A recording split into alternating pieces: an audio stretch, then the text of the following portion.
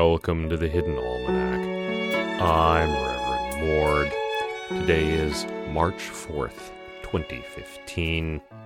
It was on this day in 1991 that axolotls came up through the drains in the city, shocking many who had not realized that they had gotten into the storm sewers and were breeding with great enthusiasm.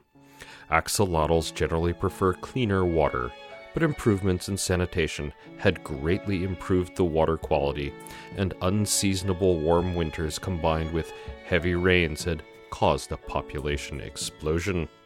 Axolotl removal services sprang up overnight as animal control was overwhelmed. Many of the axolotls were relocated and re-released into the wild, increasing the population dramatically in some areas. And it was on this day that a man in the glass wastes saw a mirage of an ancient city and rode into it. Neither he nor the city were seen again, and some question whether it was truly a mirage at all. It is the feast day of Saint Kennedia, patron of climbing peas and other vines.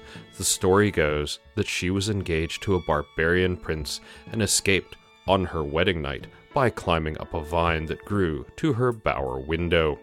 The vine is traditionally represented as an annual pea or bean, neither of which are sturdy enough to hold a human's weight. Some hagiographers claim that this may have been black coral pea, an exotic vine that would be unlikely to grow anywhere locally, while others simply claim it was a miracle. Saint Kennedia herself went on to found a convent and wrote several hymns notable for their botanical imagery.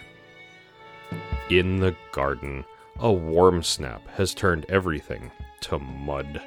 The protesters have returned, though in smaller numbers, as the Charm X drillers have not yet come back. They are singing protest songs at each other. I suppose it keeps them out of trouble.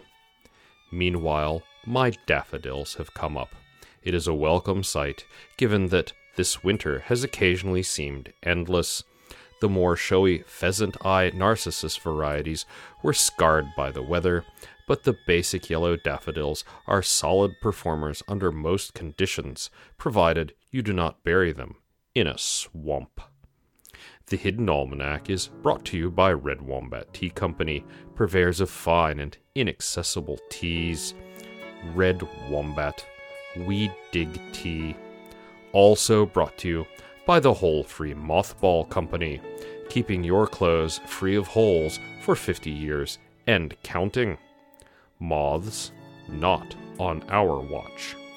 That's the Hidden Almanac for March 4th, 2015. Be safe and stay out of trouble. The Hidden Almanac is a production of Dark Canvas Media, written by Ursula Vernon and performed and produced by Kevin Sonney. Our theme music is Moon Valley, and our exit music is Red in Black, both by Costa T. You can hear more from Costa T at the Free Music Archive. All other content is copyright 2013 through 2015, Ursula Vernon.